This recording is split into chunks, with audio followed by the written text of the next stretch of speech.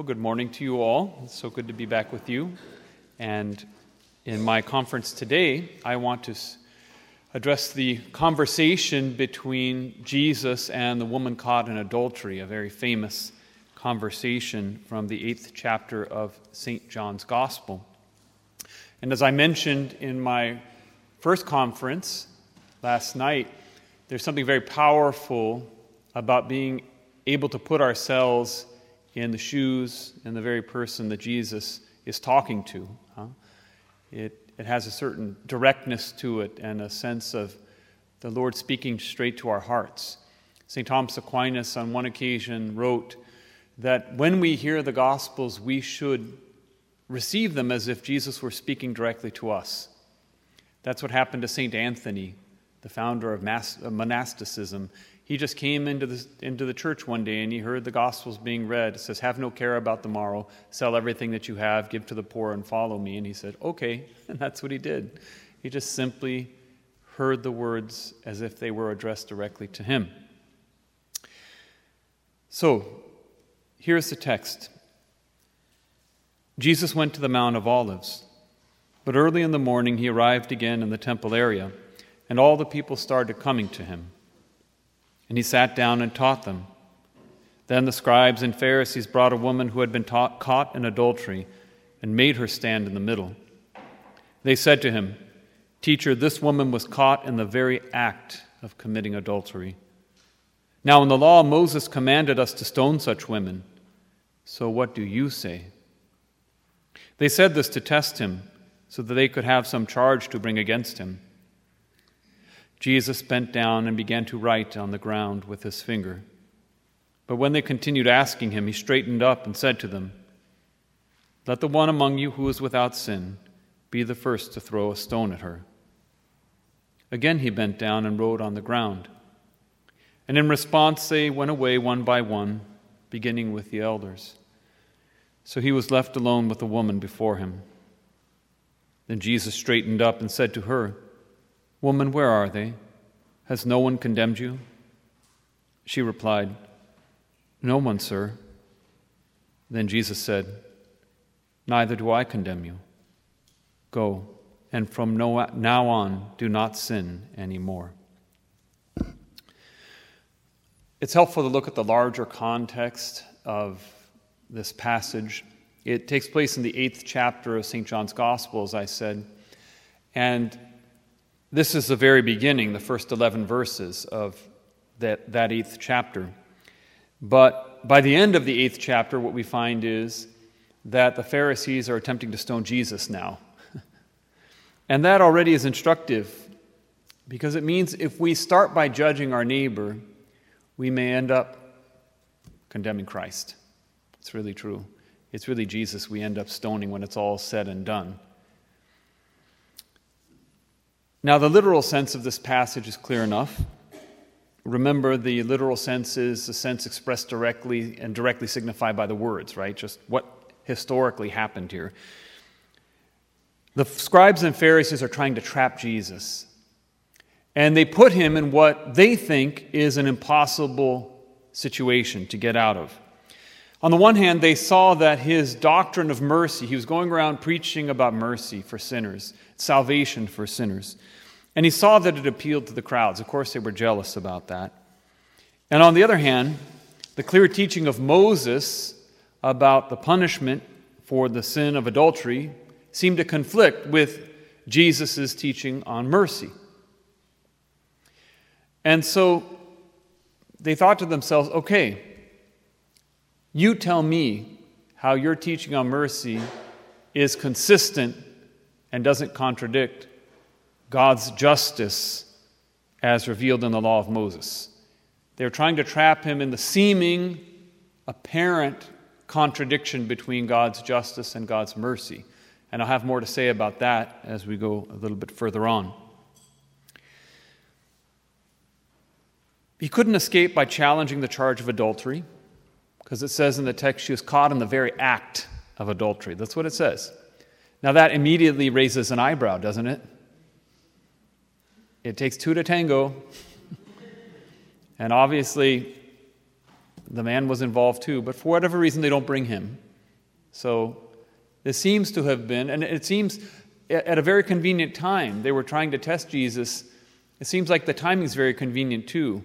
Probably, if you read between the lines, it was a case of entrapment, what we would call in today's legal system entrapment.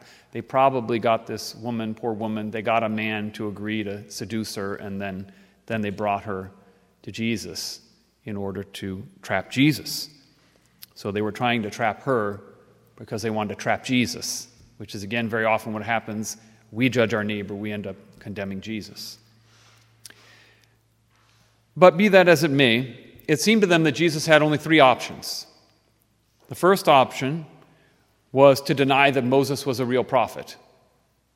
The second option was to deny Moses' teaching about God's justice, rejecting the commandment of God himself. The third option was to forsake his own teaching on mercy. And any one of those would have spelled doom for Jesus' ministry, so they thought. They thought it was an inescapable trap they had laid for the Lord. Now, the first thing to wonder about is, why is Jesus' message of mercy so offensive to the scribes and the Pharisees? Why are they so upset about it? I mean, after all, who can get upset about someone going around saying that God is ready to forgive every sin, even the greatest of sins? The reason is this. Jesus' message of mercy was not selective. He didn't discriminate. It means he said everyone needed mercy and everyone needed all of God's mercy. And it was precisely that aspect of his message that was so offensive to the scribes and the Pharisees. They thought of themselves as justified by observance of the law. They thought, we're observing the law. That makes us better than them, the prostitutes, the tax collectors, the publicans, whatever, whoever they are. We're better. We're a cut above. We don't need mercy. We fulfill the demands of justice, so we don't need it. That was the mindset of the scribes and the Pharisees. And they were what we would call in modern terms Pelagians. I don't know if you've ever heard of a Pelagian before. Pelagianism was a heresy in the early church, and it's still around today. And that heresy basically holds that we can earn salvation by our own merits. We don't need God's mercy, that we have within ourselves, without God's grace, the ability to do good and to become good on our own. It's Pelagianism, okay? So they wanted to be saved by their own efforts. And the very fact that Jesus was saying to the scribes and Pharisees that, no, you need mercy. In fact, you need more mercy than this adulterous woman, that enraged them, right? You remember Jesus saying it at one time, prostitutes and tax collectors are entering the kingdom of heaven before you. You can imagine how outraged they were, okay? So, lesson one for all of us.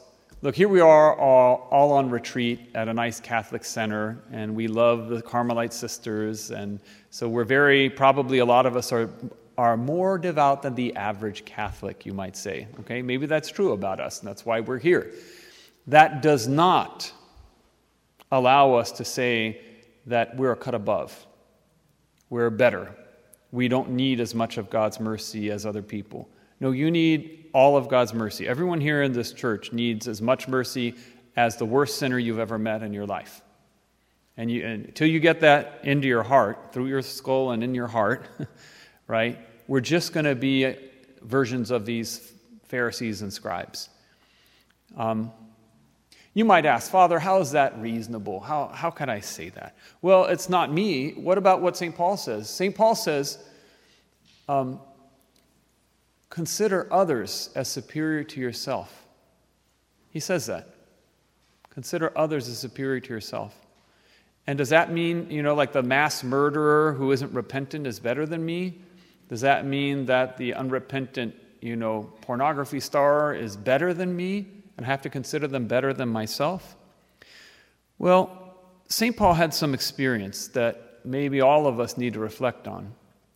St. Paul remembered being a really awful guy who was going around imprisoning Christians, even putting some of them to death. He was there consenting to Stephen's death, the death of the first martyr. So there you had St. Paul, who was a really bad person at one point in his life. And he had this wonderful experience. In a moment, God converted him from a great sinner to a great saint. And St. Paul also knew that our state at any given time in this life isn't really what defines us. What's going to define us is our state for all eternity. Who are we going to be at the moment of death? And there's no limit to God's mercy. So if we sit and we look at that mass murderer over there, or that adulteress over there, or that bad person over here, that greedy, angry person who's hurt you, who's hurt your family maybe, if we look at them and we say, I'm better than you, you're a sinner and I'm not like you, we forget that God's mercy might touch them. God might actually convert that person the way he converted St. Paul. He might even give that person, through his mercy and completely through his mercy, more grace than is in your soul. And then maybe because of your own pride in judging your neighbor, you'll fall into mortal sin, and then tomorrow you both die, and they'll be in heaven and you'll be in hell. And then where will all our judgments be then? In other words, St. Paul had enough good sense to know we don't judge the final state of anyone. We just assume that everyone we meet, no matter how bad they look right now in this life, we'll just assume they're going to have a higher place than us in heaven. Now, will that be the case? We don't know. But we'd be glad for that. We should be glad for that. We shouldn't be like the laborers who come late that are envious that the people who come at the very end get the same reward. We should have this sense of, I want God to have mercy on whom he will have mercy. And may he have as much mercy as possible on everyone I come into encounter in my life. And may he make every person I have ever met, even the people who have harmed me and done me harm and those I love harm, may he convert them and make them greater saints than me. That should be the attitude of every Christian heart.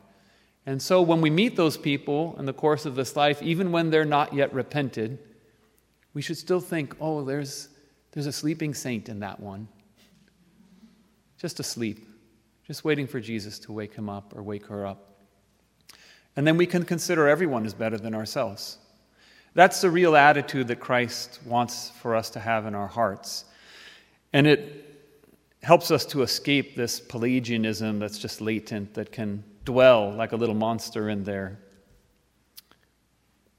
So, there's a literal sense. Let's talk about the spiritual sense of this passage. And in fact, I want to focus on two different spiritual senses. I told you about the three different spiritual senses. I'm going to look at the allegorical sense and then the anagogical sense. So remember, the allegorical sense is, how do the real historical events in this reading, in this conversation, how do they themselves signify the mysteries of faith in this present life? For example, the sacraments, for example, the incarnation, etc.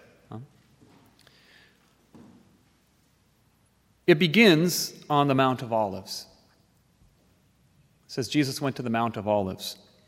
Now in Greek, the word for olive is eleuson. Now you hear that, and it should sound a little familiar.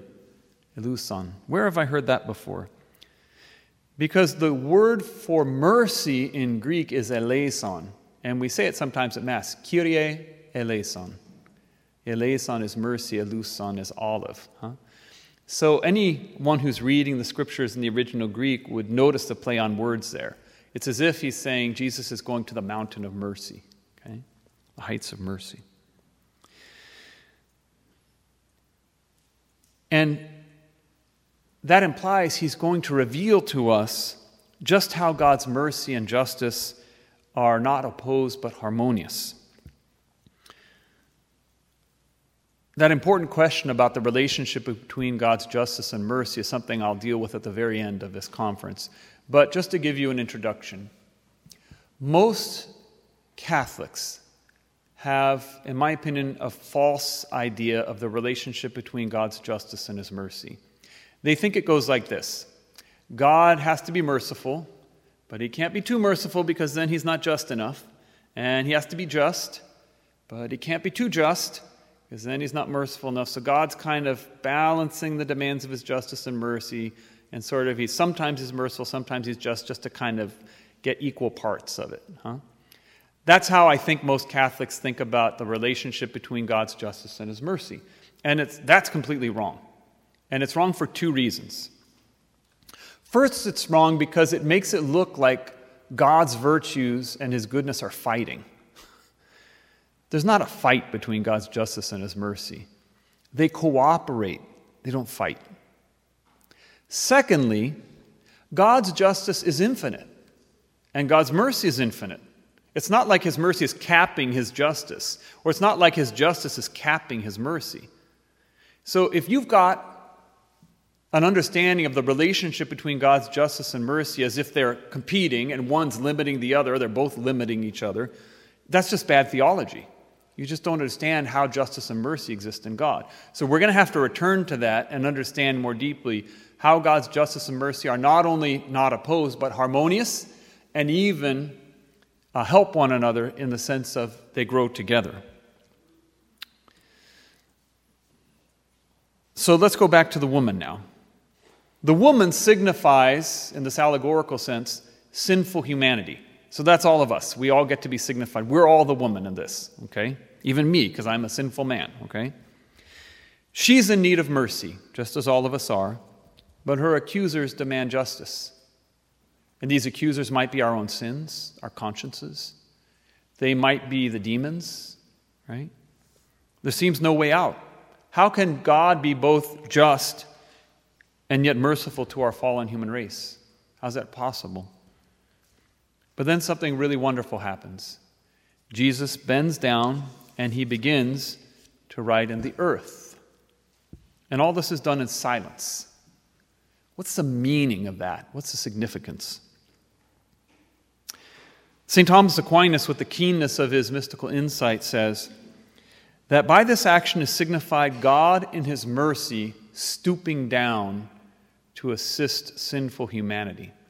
In fact, he says, every time Jesus stoops down in this passage, it signifies God offering mercy.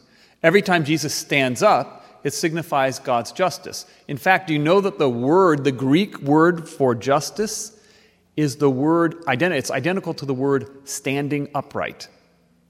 So literally it says, if you read it in the Greek, it says Jesus stoops down and then Jesus is just. Jesus stoops down and then Jesus is just. That's how you would read it in the Greek, okay? So St. Thomas sees very clearly the interplay between God's justice and mercy are signified by Jesus stooping and standing upright. So, what does the writing in the earth signify? Once again, St. Thomas penetrates into the mystery. The Greek word here is katagraphein. And it appears only once in the New Testament, and that's here. This is the only place where that word is found in the entire New Testament. It doesn't exactly mean right. That would be graphein. Graphein means write. But katagraphein, when you add that prefix, means to write down into, or to write forcefully upon. So I think a more accurate English translation would be engrave. Isn't that fascinating? I don't know if any of you saw The Passion of the Christ, the Mel Gibson movie, but when that scene is portrayed, whoever consulted on that film knew Greek. Because when Jesus is writing at the beginning, you literally have his finger just pressed into the earth. You see him engraving in the earth. It's fascinating. So there was very good consulting on that movie from the standpoint of this passage. Now, while this word does not appear anywhere else in the New Testament, it does appear in the Old Testament Greek text, the Septuagint. And there, it almost always refers to one incident in the history of salvation. And can you guess what that is? It's when God engraves with his finger the 10 Commandments in the stone tablets. Katagraphein. Almost every single instance of the word katagraphein in the Old Testament Septuagint refers to that one instance. So the fathers of the church, knowing Greek and knowing the Septuagint well, they get it. And so they say that what Jesus is doing at this moment when he's stooping down is he's writing the 10 Commandments, engraving it in the earth, as if to signify to the scribes and Pharisees, yeah, I'm not going to deny God's commandment. That option to deny the commandment of God? No. That word is written. It's permanent. It's enduring. The word of God shall endure forever. And he's writing the 10 Commandments right there on the earth before them. But at the same time, there's a spiritual meaning. And St. Thomas Aquinas says this: just as Jesus is writing with his finger in the earth, engraving with his finger in the earth the Word of God, so too, at the moment of the Incarnation, did God, through the Holy Spirit, the finger of God, write into the earth of our human nature the Word of God made flesh. St. Thomas says this moment where Jesus is engraving in the earth signifies the moment of the Incarnation. It says in the prophet Isaiah, "Let the heavens rain down the just one, and the earth bring forth a Savior." Refers to the Incarnation. Our Lady's sacred humanity, Our Lady's human nature, brought forth the sacred humanity of our Lord. So she was the earth, and into that earth we found written, inscribed, the Word of God by the finger of God, the Holy Spirit. Did you know that in the Scriptures the Holy Spirit is called the finger of God? Did you know that? We sing that in the Pentecost sequence. We call the Holy Spirit the finger of God. So pay attention on Pentecost Sunday when you listen to the sequence, and you'll hear the Holy Spirit referred to as a finger of God. And the reason the Holy Spirit is called the finger of God, I think there's at least two reasons. The Holy Spirit is the one, of course, who touches us most immediately and directly. So just as someone comes and touches, the first thing that they touch you with is their finger, right? So the Holy Spirit is the one who touches our soul most immediately and interiorly and intimately. But also because of the fact that we know in our Trinitarian theology that just as the Son proceeds from the Father, so the Holy Spirit proceeds from the Father and the Son. Well, the Son is often referred to as the right hand of the Father in the Scriptures. Jesus sits at the right hand of the Father. It says in the Old Testament that God has bared his right arm, his right hand, signifying the Word of God.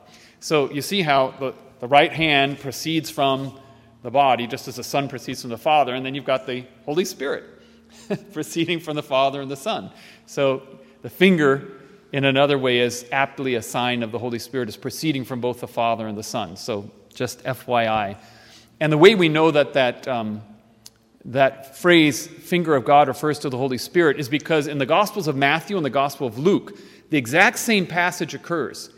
But in one Gospel it says, if this is done by the Holy Spirit, then the kingdom of God is upon you. If he casts out devils by the Holy Spirit. In the other Gospel it says, if he casts out devils by the finger of God, then the kingdom of God has come upon you. So what that means is that Jesus probably used the words finger of God, and then in order to explain it, the other evangelist said that means Holy Spirit. Okay? So the finger of God means the Holy Spirit. And so St. Thomas sees that. The Holy Spirit writing the Word of God into the earth. So this is a moment of the Incarnation. And it's all done in silence to signify the ineffableness of the mystery. How does that respond to the accusation of the scribes and Pharisees? Remember, he was trapped in three ways. He either had to deny Moses was a prophet. He wasn't going to do that. He had to deny the commandment of God. He wasn't going to do that. He wrote that, engraved it into the earth. Or he could deny his teaching of mercy. So what's he going to do? His answer is, well, yes, she deserves justice. But now that God has become man, something new has happened. And therefore mercy is available for sinners. And it wasn't at the time of Moses. Mercy is now available for sinners because God has become man. I have become man to take upon myself the punishment due for her sins. She need not suffer anymore. It's me who'll suffer the punishment. I'll die on the cross for her sins. She doesn't have to anymore. This is a mystery that's being signified. So, nevertheless, this message of hope for sinners falls on deaf ears. And the scribes and Pharisees, they break the reverent silence with their cacophony. They want justice and they want blood. So, justice they want and justice they get. Jesus stands up. And now he pronounces a sentence of justice. Let him who is without sin among you be the first to throw a stone at her. They've asked for justice. Now they're the ones who stand newly accused. Every one of them deserves a stoning. And maybe they won't admit it at first. Again, they're probably the ones who entrapped the woman. That's already deserving of stoning, huh? Harkens back to the time of Susanna when the elders falsely accused her. In any case, he doesn't deny that she deserves death, but he asserts that they do too. So we're all in the same boat. If you don't want her to have mercy, then you're not going to have mercy. Pick your poison. What do you want? And this causes them to put themselves in the shoes of the accused, huh? And perhaps they would have stoned her anyway, but because of their pride, they wanted to look humble. Sometimes pride disguises itself as apparent humility. So what happens next? Jesus stoops down again. And that signifies God's mercy once again. But now he's not offering mercy to the woman. He's offering mercy to them, the newly accused, the scribes and the Pharisees. And he begins to write again in the sand, but this time the word is not cartographing, but graphing. As if to say, now he's writing lightly in the earth, not indelibly. As if to say, what I'm writing now can be easily wiped away. And the fathers of the church tell us that at this moment, he's writing down each of their sins individually. He's manifesting to them, yeah, I know your sins, and here they are. He just starts writing their sins. But when they heard it, they went away one by one, beginning with the eldest. And Jesus was left with a woman standing before him. The eldest was most aware of his sins. He had lived a long life, and he'd grown old in his sins. And therefore, faced with the decision to admit and confess his sins before the people, or to remain in his feigned innocence, he flees from the mercy of God offered him by Christ. And so it was with all the others. G.K. Chesterton said, children, because they're innocent, demand justice. Old people, because they're guilty, they want mercy. It's true. When little children, it's all about what's fair. You know, if you've noticed, like children, like, that's not fair. It's all about what's fair. As you get older and older, you're like, actually, it doesn't really matter if it's fair. We're just going to have to just admit the fact that we're not, you know, if it were all fair, we'd really be in a mess in our family, you know. I tell people when I prepare them for marriage, oh, please don't demand justice in your family. Nothing destroys a family like the demand for strict justice, right? You just have to, every family needs to say, I give up my rights. I give up my rights out of love. You just have to do that in order to have a family, which is the way Jesus wants a family to be. So, in any case, these elders are aware of their sins, and they see them, and they just walk away. They could have received mercy at that moment. Imagine what was available to them at that moment. If only even one of them had said, you're right, Lord, I'm guilty of that sin. I'm just as bad as that adulterous woman. I might even be worse. Please forgive me too. Imagine how that would have changed things, but they couldn't. They just wanted to pretend that they were innocent, and they walked away. So what happens last of all? Jesus stands up again to render his just judgment. Jesus looked up and said to her, Woman, where are they? Has no one condemned you? No one, Lord. Neither do I condemn you. Go and sin no more. Everyone except the woman had concealed sins, at least in front of the crowd. No one's sins were concealed in front of Jesus. But everyone but the woman had their sins concealed. She's the only one whose sins were made public. So she had no reason to run from God's mercy. There's nothing left for her. There was no further shame of admitting her sins. So she just stood there with Jesus so she could receive his mercy. And so now she's standing, signifying that she is justified not by her merits, but by the mercy of Jesus Christ. And he tells her, sin no more. And that's it. So beautiful. As a priest, I've really noticed this over and over again. It's very hard for people to confess their sins. We're very ashamed to confess our sins. We're not quite as ashamed to commit them. Have you noticed that? But committing sin is a bad thing, and confessing sin is a good thing. We should be ashamed of committing our sins, not ashamed of confessing them, but it's exactly the opposite way. Why is that? It should not be that way, my sisters. It should not be that way. We should be very happy to confess our sins and not ashamed to confess them. And we should be ashamed to commit them, but this is who we are. Poor creatures with original sin, huh? So, to recap the allegorical sense.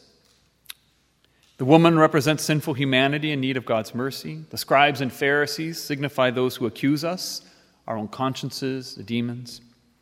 Jesus stooping down signifies God's mercy. His engraving in the earth signifies the incarnation. His standing up again signifies his justice, his condemnation of all those who have need of mercy. And then his stooping down again, offering mercy to all. And the woman standing alone at the end signifies a humanity justified by God's grace, now free from the accusation of guilt. So that's the allegorical sense, a beautiful understanding of the mysteries of this present life and the way we ought to respond to our sins in the present life. Now I want to reread the entire passage again with a new sense, the anagogical sense. And remember, the anagogical sense has to do with the last things, the next life, death, judgment, heaven, hell. So it says at the beginning that Jesus goes before the Mount of Olives, goes up to the Mount of Olives. And that's significant because the scriptures teach us that that's exactly where Jesus will return at the final judgment. Did you know that? Here's a passage from Zechariah. That day his feet shall rest upon the Mount of Olives. It's referring to the final judgment day. His feet will rest upon the Mount of Olives. St. Thomas Aquinas says this: it can be gathered with probability from the scriptures that the Lord will descend around the place of the Mount of Olives, just as he ascended from there. Okay? So you have this, Jesus goes to the Mount of Olives, and then what happens? Then he goes into the temple, and he sits down, and all the people are gathered to him. Jesus takes the judgment seat, and all nations are gathered before him. Everyone is brought before the Lord at the final judgment. So this whole scene is actually, in its anagogical sense, a rendering of the final judgment. That's what's happening here. Okay? And there's two types of people that are brought to Jesus at the final judgment. And you might think, yeah, the good and the bad, the sheep and the goats, the sinners and the non-sinners. That's what you might think. No, it's only sinners that come at the final judgment. We're all sinners. Everyone comes as a sinner to the final judgment. There's not one person among all of us subject to original sin who has not been guilty of some sin. Okay? But the two kinds of people that come before Jesus at the final judgment are, one, those who in spite of their past sins desire God's glory first and don't care about their own glory. The other kind of person that comes, the other kind of sinner that comes, is the one who cares about their own glory, not God's glory. And they want to pretend to be innocent. So I'll tell you a story to illustrate this. Once a young man came to me, and he had lived a really good life. He was in his early 20s. This was outside of confession. And he had just asked me about a particular sin that he had committed recently, and he asked whether or not I thought it was a serious sin. And he had really struggled his whole life to be free from any serious sin, So he asked me about it, and after I heard it and listened to the details, I said, yeah, I think it was a serious sin. And he was just heartbroken. He tried so hard to avoid committing any serious sins in his life, and then something like this happens. He was really sad. But just then the Holy Spirit gave me exactly the right words to say to him. I said, tell me this. What would you prefer in the next life? Would you prefer that your innocence be glorified because you never committed a serious sin? Or would you prefer that God's mercy be glorified because he forgave you it?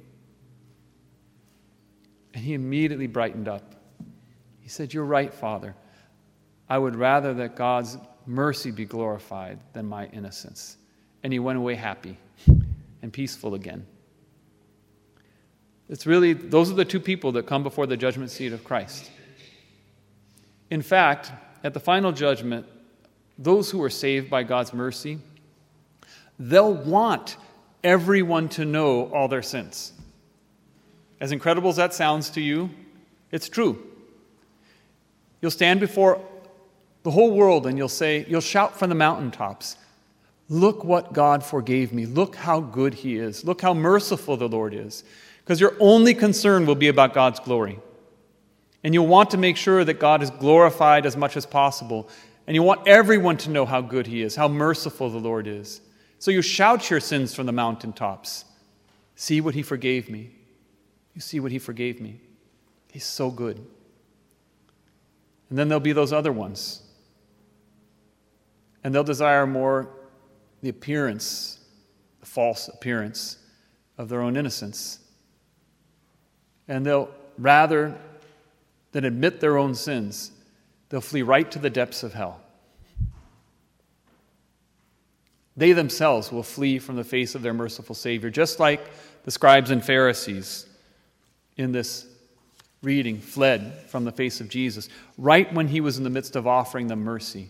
They couldn't stand the idea of appearing guilty before others, or even maybe before themselves. So they themselves fled from the face of their merciful Savior. So that's your choice. It's going to be a choice for all of us at the final judgment. Are we going to be willing to admit our sins? So now that helps you understand a little bit more of the practicality of the sacrament of confession. You're practicing, right? Just getting some practice for the final judgment. Here I'll go, it's easy. I'll go into a little room. There's just one person there. He's just a priest. And I'll say, okay, here's some sins that I've done. I can do it. I did it. I said I admitted my sins. So you do that enough, regularly enough, and you get kind of used to it. And you're like, okay, I can admit my sins. It's all right. And maybe you feel a little bit more comfortable then, at the final judgment, you've done your dress rehearsal, and now at your final judgment, you say, look, I did this. And instead of being ashamed to confess your sins, you'll be very happy to confess your sins, because all you'll think about is the mercy of God.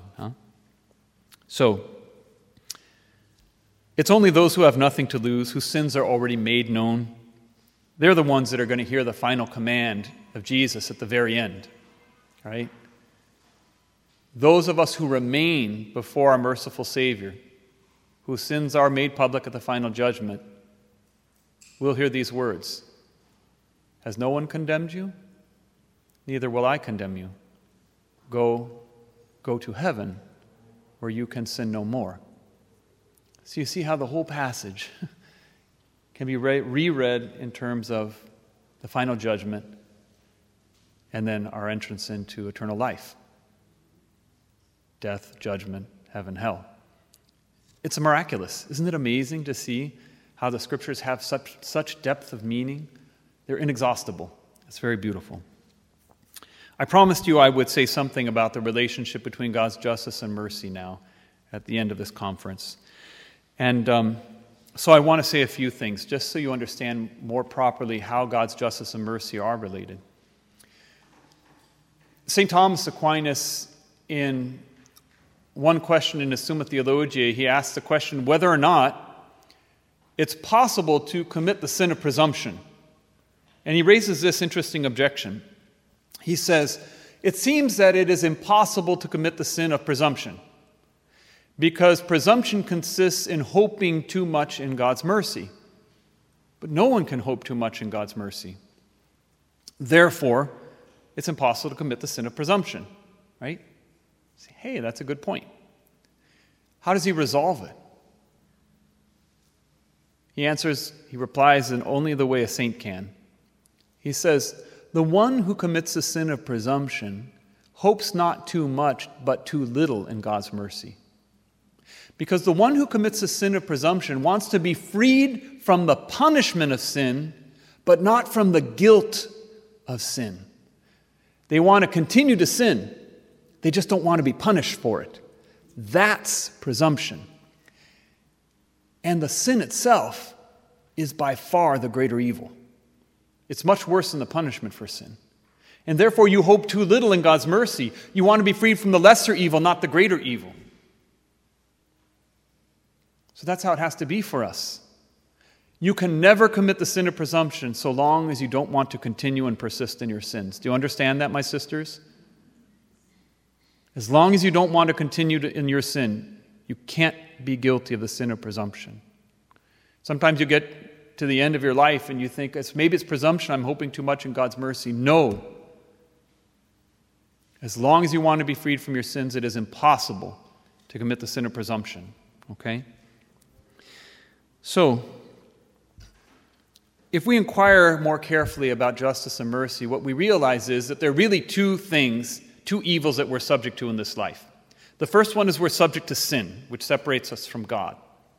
The second evil that we have is in some way more insidious.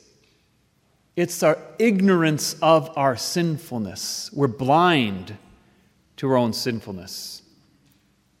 Pope Pius XII said the greatest sin of our times is the ignorance of our sinfulness. Right? So these are the two problems we have. Let me give you an example, a true life example that happened to me once. It didn't happen to me, but to someone I knew.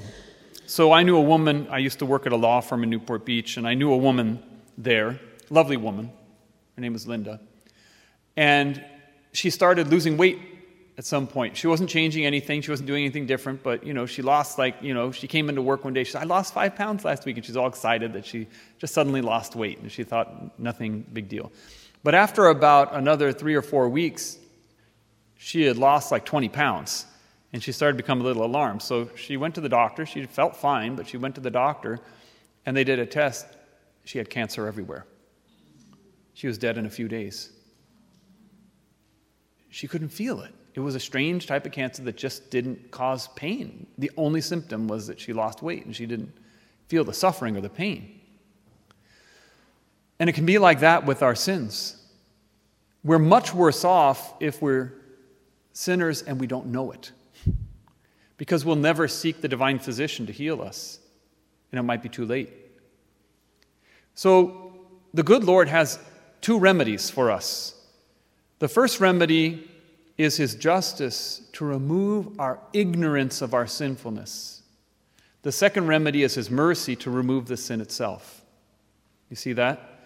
So he's a good doctor who uses 2 different instruments to heal us. But the first thing he's got to do is he's got to take away the ignorance of our sinfulness. Otherwise, we won't even come to him for mercy. Now, St. Paul confirms this when he says, Romans 3:20, by the law came knowledge of sin, not forgiveness of sin. The law signifies God's justice. So that gets us just to the point where we realize, I need mercy. I need mercy. Then we can turn to the merciful Lord and receive his mercy from our sinfulness. Now you might say, but Father, every Sunday at Mass I say the Confiteor. Mea culpa, mea maxima culpa. Through my fault, through my most grievous fault. I beat my chest. I admit in front of everyone I'm a sinner. So I don't need any justice from God. Right? That's what we think. Well, my sisters, it's one thing to admit our sins in general. It's another thing to admit them in particular. Isn't it? Let me give you a simple example. Let us say that you had a debt. You had a debt of $1 million. But you thought it was only $1,000. And some kind person comes and pays your whole debt. Would you be sufficiently grateful to that person, thinking he had only paid off $1,000 when in fact he paid $1 million? No. Well, the same thing happens in our relationship with the Lord. So long as we're not aware of the full depth of our misery, the full degree to which we need God's mercy, we don't have any gratitude in our hearts, or certainly not a sufficient gratitude for the Lord. There's not one person in this church that is as grateful to God as they should be, including me, perhaps more than anyone, me. All of us need to understand just how much a debt God has paid for us. And so that's the work of God's justice. And you see him working it out in the lives of the saints. You hear those stories about how the saints felt this deep sense of their misery, their sinfulness. As we grow in holiness, my sisters, it doesn't look the same on the inside and the outside. On the outside, it looks like a triumphal procession. Oh, look, she's levitating now. And that same Teresa of Avila, who was levitating at the same time, considered herself the worst sinner on the face of the earth. Becoming holy is like walking towards a bright light. The closer you get, it's easier to see the stains on your garments. Holiness means humiliation. Holiness means being aware of your sinfulness. And at the same time, not despairing or losing hope in God's mercy. Because the whole time you're thinking to yourself, I'm not going to stay in the shadows just because the closer I draw to Christ, the more I see my sins. No, I will not do that. Because I know he's a merciful Savior, and his sins do not scare him away from me. My sins do not scare him away from me.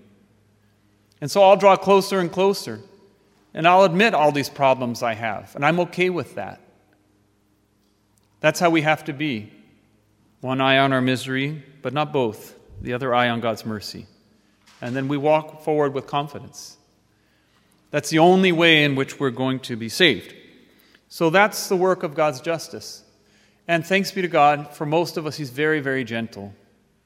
He reveals to us our sins very, very gradually and gently, so that we're not surprised all at once and discouraged all at once. And he does it in many ways. Let me give a simple example. Are you attached to created goods? Too attached? How will you know? The only way to know is if God takes them away and you lose your peace. It's the only way you could know. So that's part of the work of God. Nature kind of does it. As we get older and older, our health, our good looks, all the other things, we might even lose our minds as we get older. Who knows what you were attached to, huh? We get older and older. And then God also, through the work of the different mysteries of his mercy and his justice, he reveals to us in other ways, through our prayer life, maybe even in mystical ways. We experience depression, sadness, difficulty, relationship problems in our families.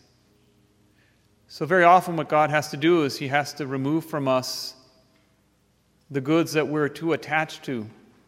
And that's a work of his justice. And he's simply just saying, not that I want to hurt you, but the opposite. I want you to realize that you're not focused on me. You're focused on created goods. You're focused on my gifts to you, but you're not looking beyond the gift to the giver. So let me take that gift away so it doesn't get in between us. And for all of us, the ultimate moment of that will be the moment of our death. At that moment, every created good will be taken from us. This whole life is a dress rehearsal for that moment. And will we in that moment be able to look our Savior in the eye and say, oh, it's okay, Lord. I don't need anything but you. I just need you. We'll be able to confront and experience that final separation from creatures and death with peace of soul and even in some sense joy. So that's how God's justice and mercy work together. The more just he is, the more aware we are of our need for his mercy. Then he can be more merciful, and the more we can experience his mercy and be grateful for it. And then he gives us a little more justice, and then we experience more mercy, and they grow together, and they don't limit each other. God's justice and mercy work harmoniously in order to save our souls and bring us to a state of confidence and utter union with Christ Jesus. So, there we go, my sisters.